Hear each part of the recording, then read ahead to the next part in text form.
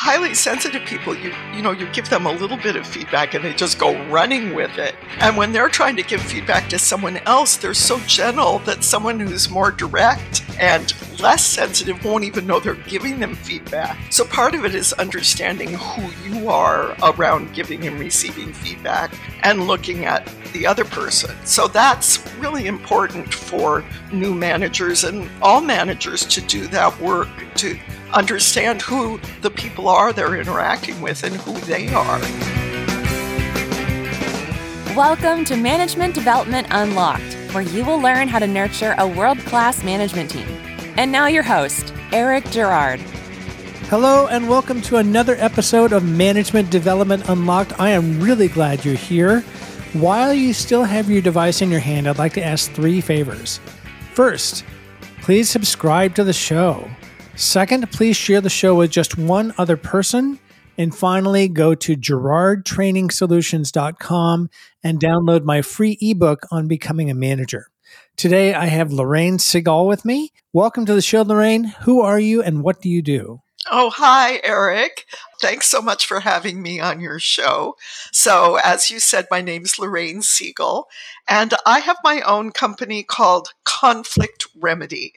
And a lot of what I do is help leaders navigate conflict more skillfully. And I do that through coaching and training, and I fold in a lot of work around clear communication and giving feedback and letting go of resentments. And I write a blog about that.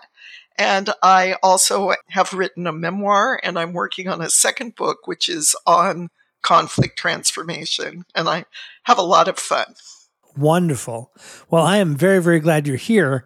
If you've listened to the show at all, you know that I like to talk a lot about empathy and the need for managers to have empathy. And I think that being able to deal with conflict is really important for managers, whether they're new or experienced, handling things when conversations get tough, when employees get upset, when peers or colleagues get upset. I think there's a line between those who are great at it and those who could use some work. And so that's why I've invited you to the show. So thank you for coming.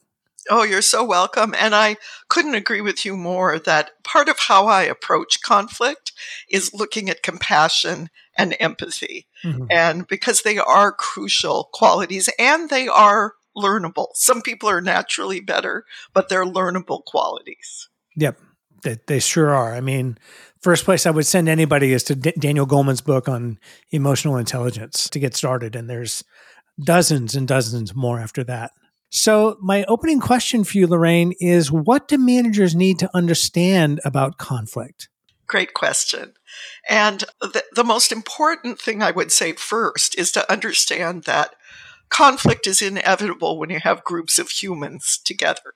So it doesn't mean the manager is doing something wrong. It doesn't mean these people that are in conflict are doing something wrong.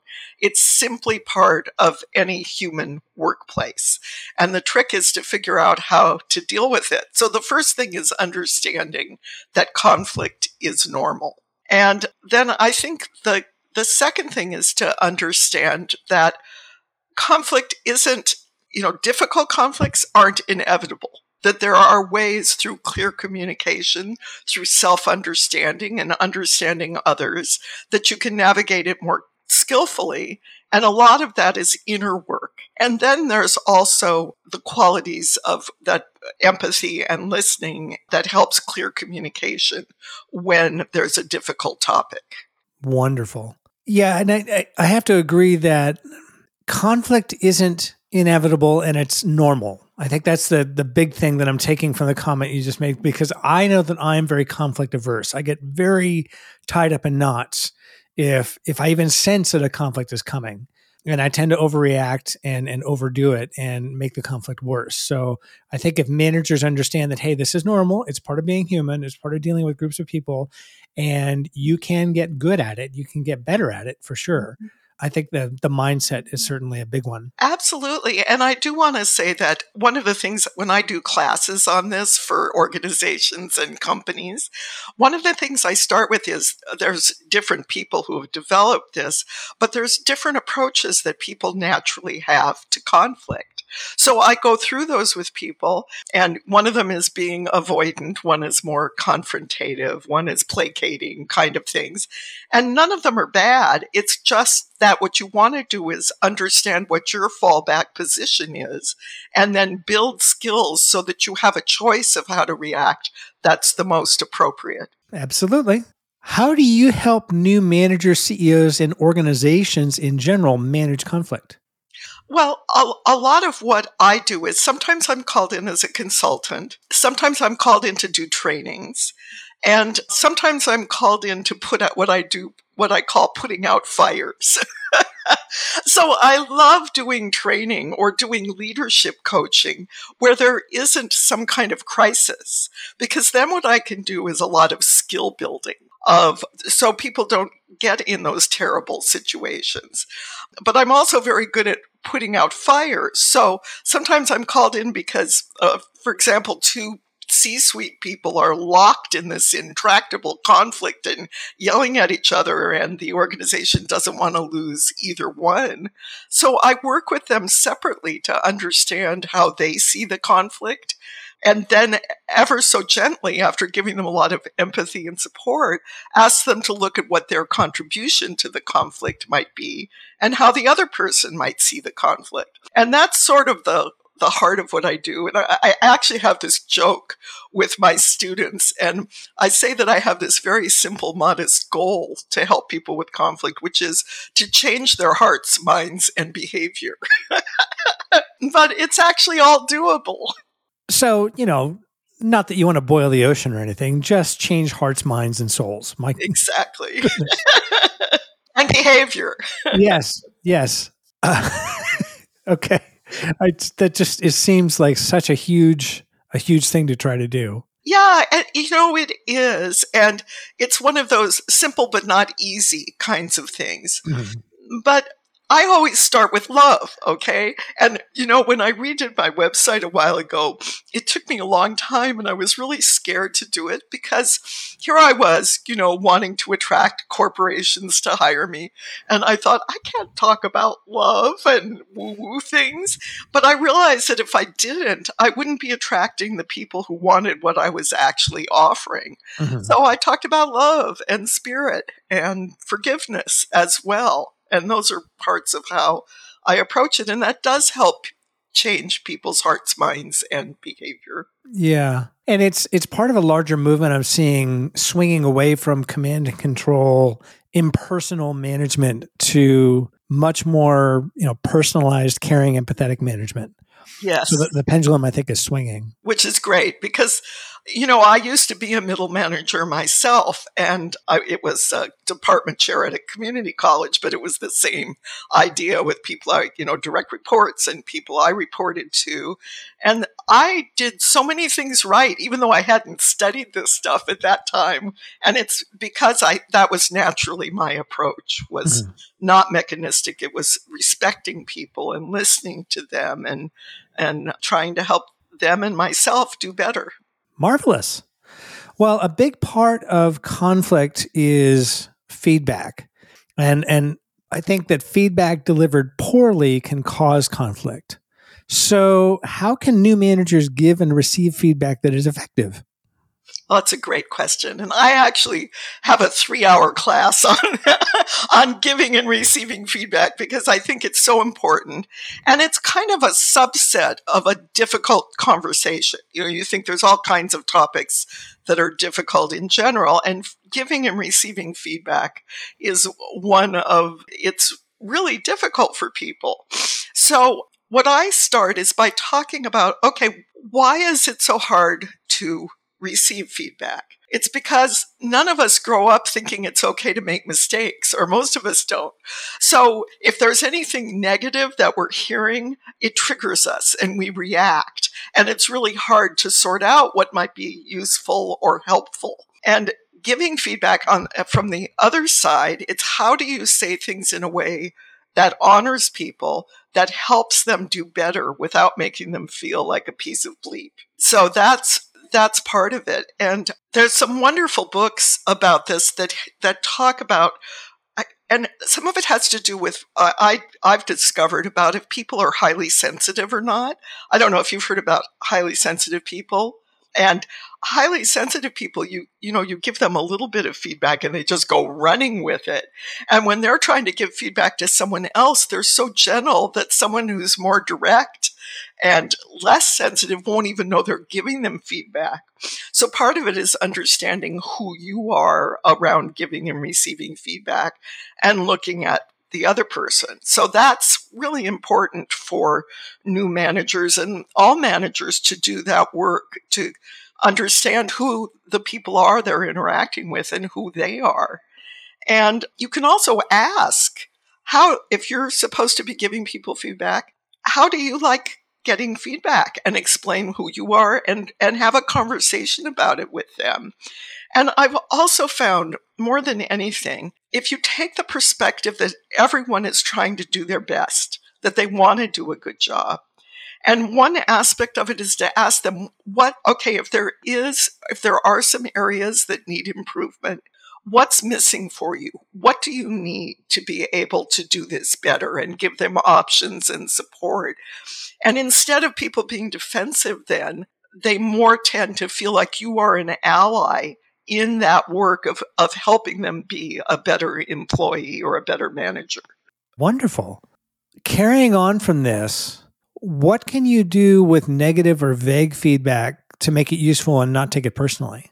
This is something that I specifically teach in my classes and work on with clients, because since a lot of people haven't taken my classes or other classes, they don't know how to give feedback that's actionable. And so one thing I do, one exercise, is to help people come up with a list of questions, follow-up questions they can ask. And so this is a funny example, but I used to love the Gilmore Girls. At one point, Rory has this prestigious internship at a newspaper, and the head of the newspaper, who's really a jerk, tells her, "You don't have what it takes to be a good journalist." And she's devastated, drops out of Yale, for a semester, etc. But I tell my students, what you could have done is to ask follow-up questions. Okay, so what are the qualities that you're seeing a good journalist needs to have? Which qualities are the ones that you're seeing that I don't have yet? And how can I get them? So when you do that, you take something that's vague and negative and might be really designed to just insult you, or ignorance that the person doesn't know how to explain what they're sensing, and you turn it into something that could be actionable. And I want to give you one more example about this. I worked with a woman, actually, she was head of HR at a nonprofit. And, she was bullied by some of her direct reports, and we did a lot of work on that, of how she could take care of herself, what the CEO needed to do.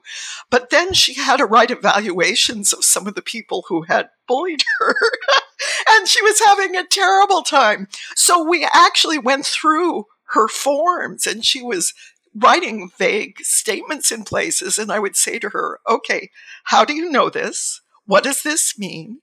Have you actually observed it?" Things like that. And she said it was immensely helpful to help her give better feedback that was more objective, of looking at the task, looking at expectations, looking at solutions.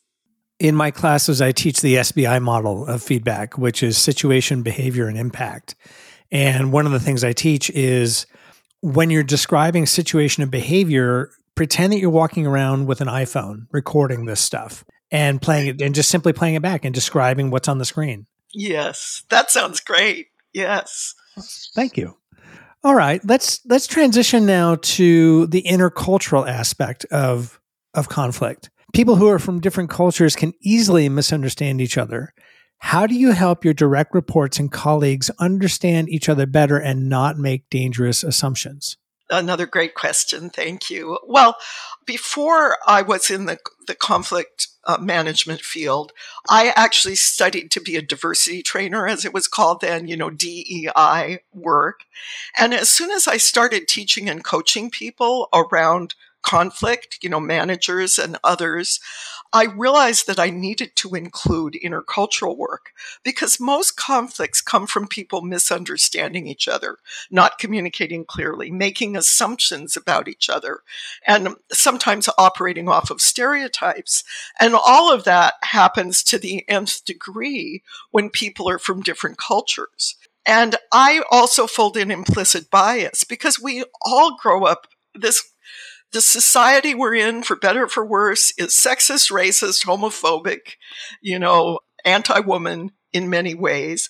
And all of us, whether we're part of those groups or not, absorb this misinformation about who other people are. And so that's something that people can learn about culture. There's actually, my previous life, even before the DEI training, I studied intercultural communication because I was teaching English as a second language. And there's these different dimensions of culture, and we assume that everybody's like us, but they're not. Just to give you an example from when I was a teacher, my students would come see me in my office, and they would hover in the doorway. And I didn't understand why, because American students would just come in and sit down. And I finally realized they were waiting for me to invite them to sit down, that they were being exquisitely polite. But it was a different politeness from how American students would be. And if you didn't understand, you'd think they were weird or didn't really want to talk to you or something. So I specifically teach, sort of the basics about that. And then I fold those into the questions you're asking yourself about a conflict. What's going on? This is what I ask clients, and I teach them and students.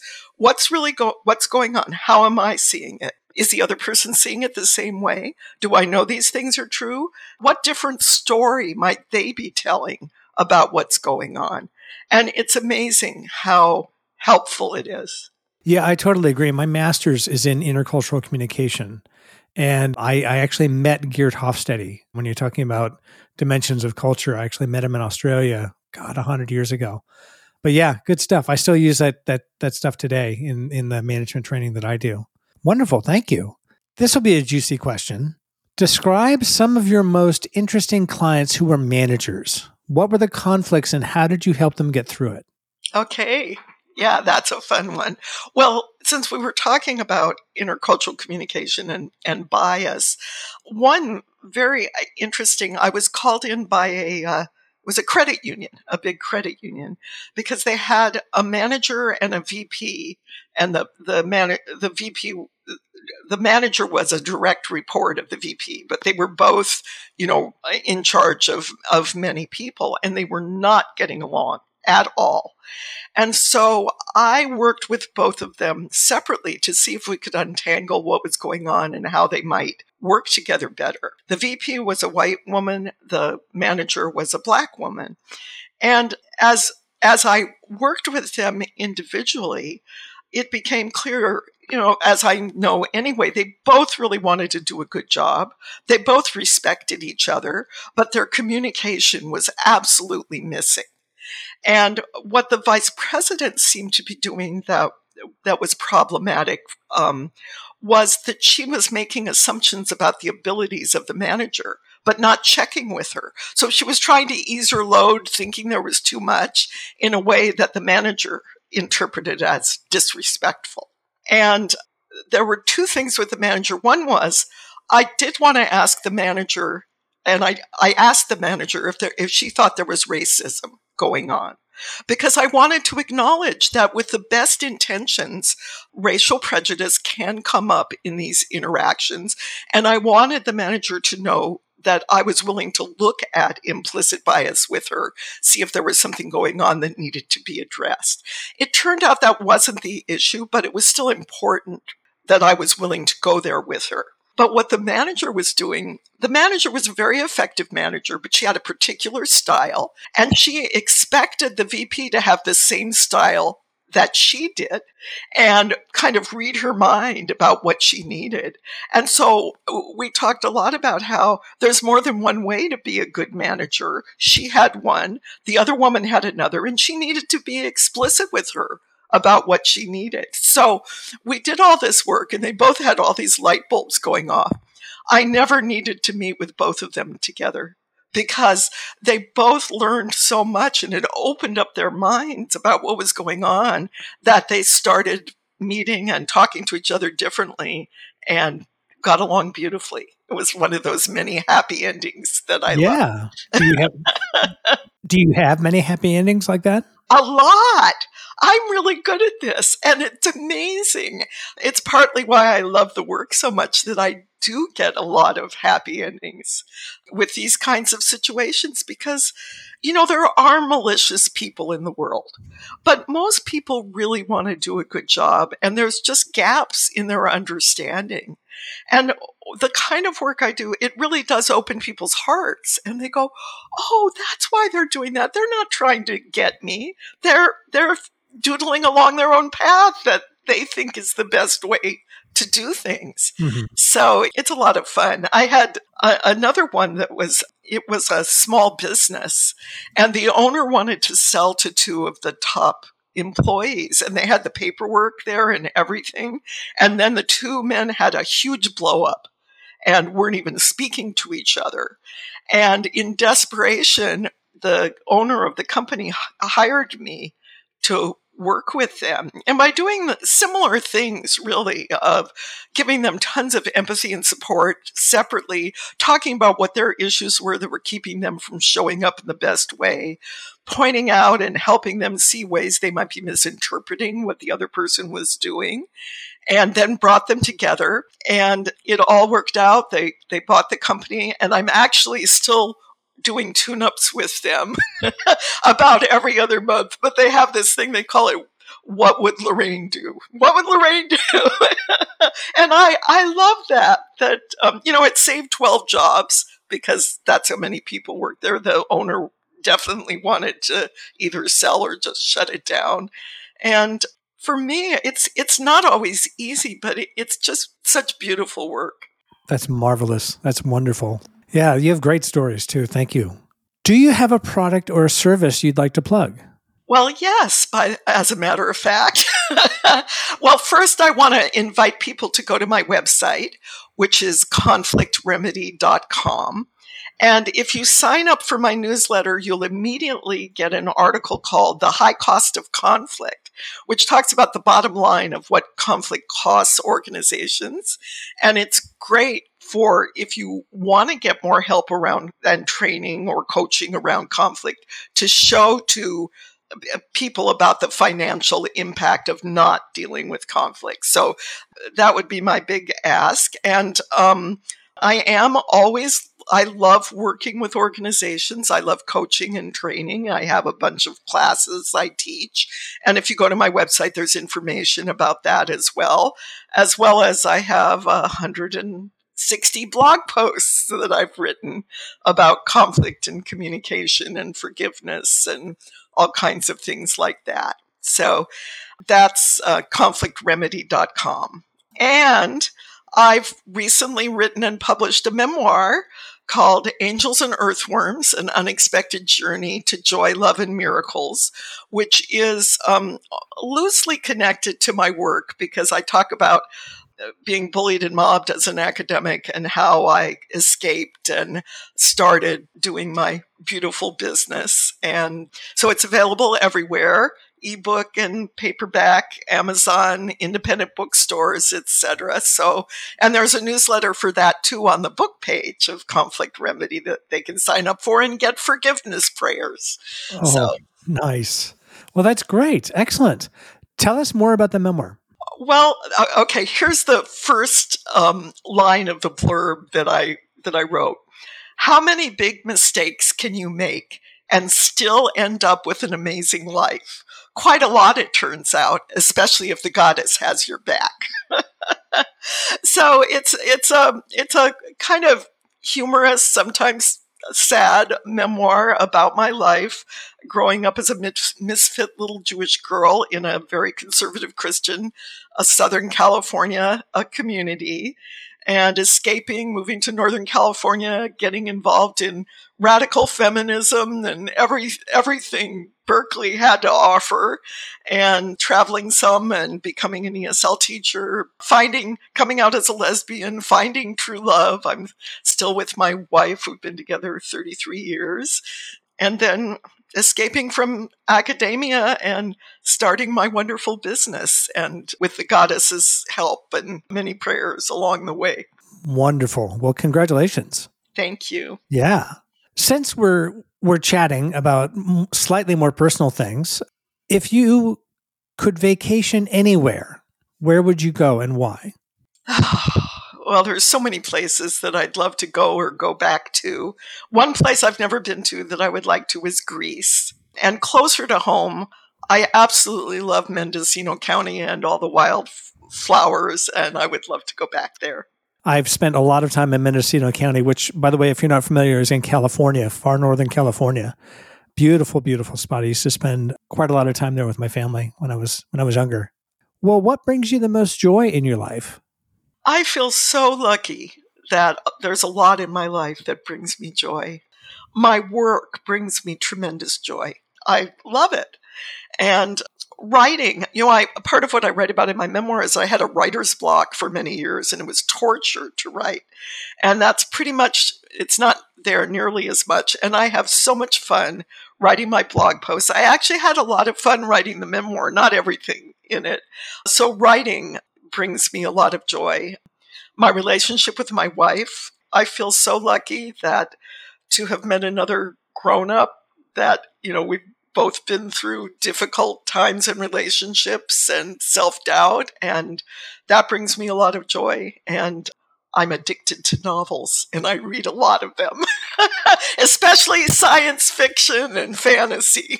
And I love to walk and hike. That also brings me joy. And you're from California, right? I am. Where are you in California, if you don't mind my asking? Now I'm in Sonoma County, which is about an hour north of San Francisco. I was born and lived my early years in Southern California. Mm-hmm. Yeah, I'm from the Bay Area and know Sonoma County really well. So good stuff. That's a good place to hike. That's a good place to get the yayas out and just go for a walk. Oh, it's so beautiful. It's one of the most beautiful counties in the world, I think. Yeah, I agree. Nice. Well, this has been a lot of fun. Thank you. I'm glad you came. Oh, thank you. I'm so pleased you invited me. This has been fun. I agree. Well, we know how people can find you, so I won't ask you that again. For those listening, thank you for listening. And I'd like to ask you to please subscribe, comment, share, and connect with me and Lorraine on LinkedIn. We'll catch you on the next one. Bye-bye. Bye. Thank you for listening to this episode of Management Development Unlocked. Want more? Get a ton of insider tips and tools at GerardTrainingsolutions.com.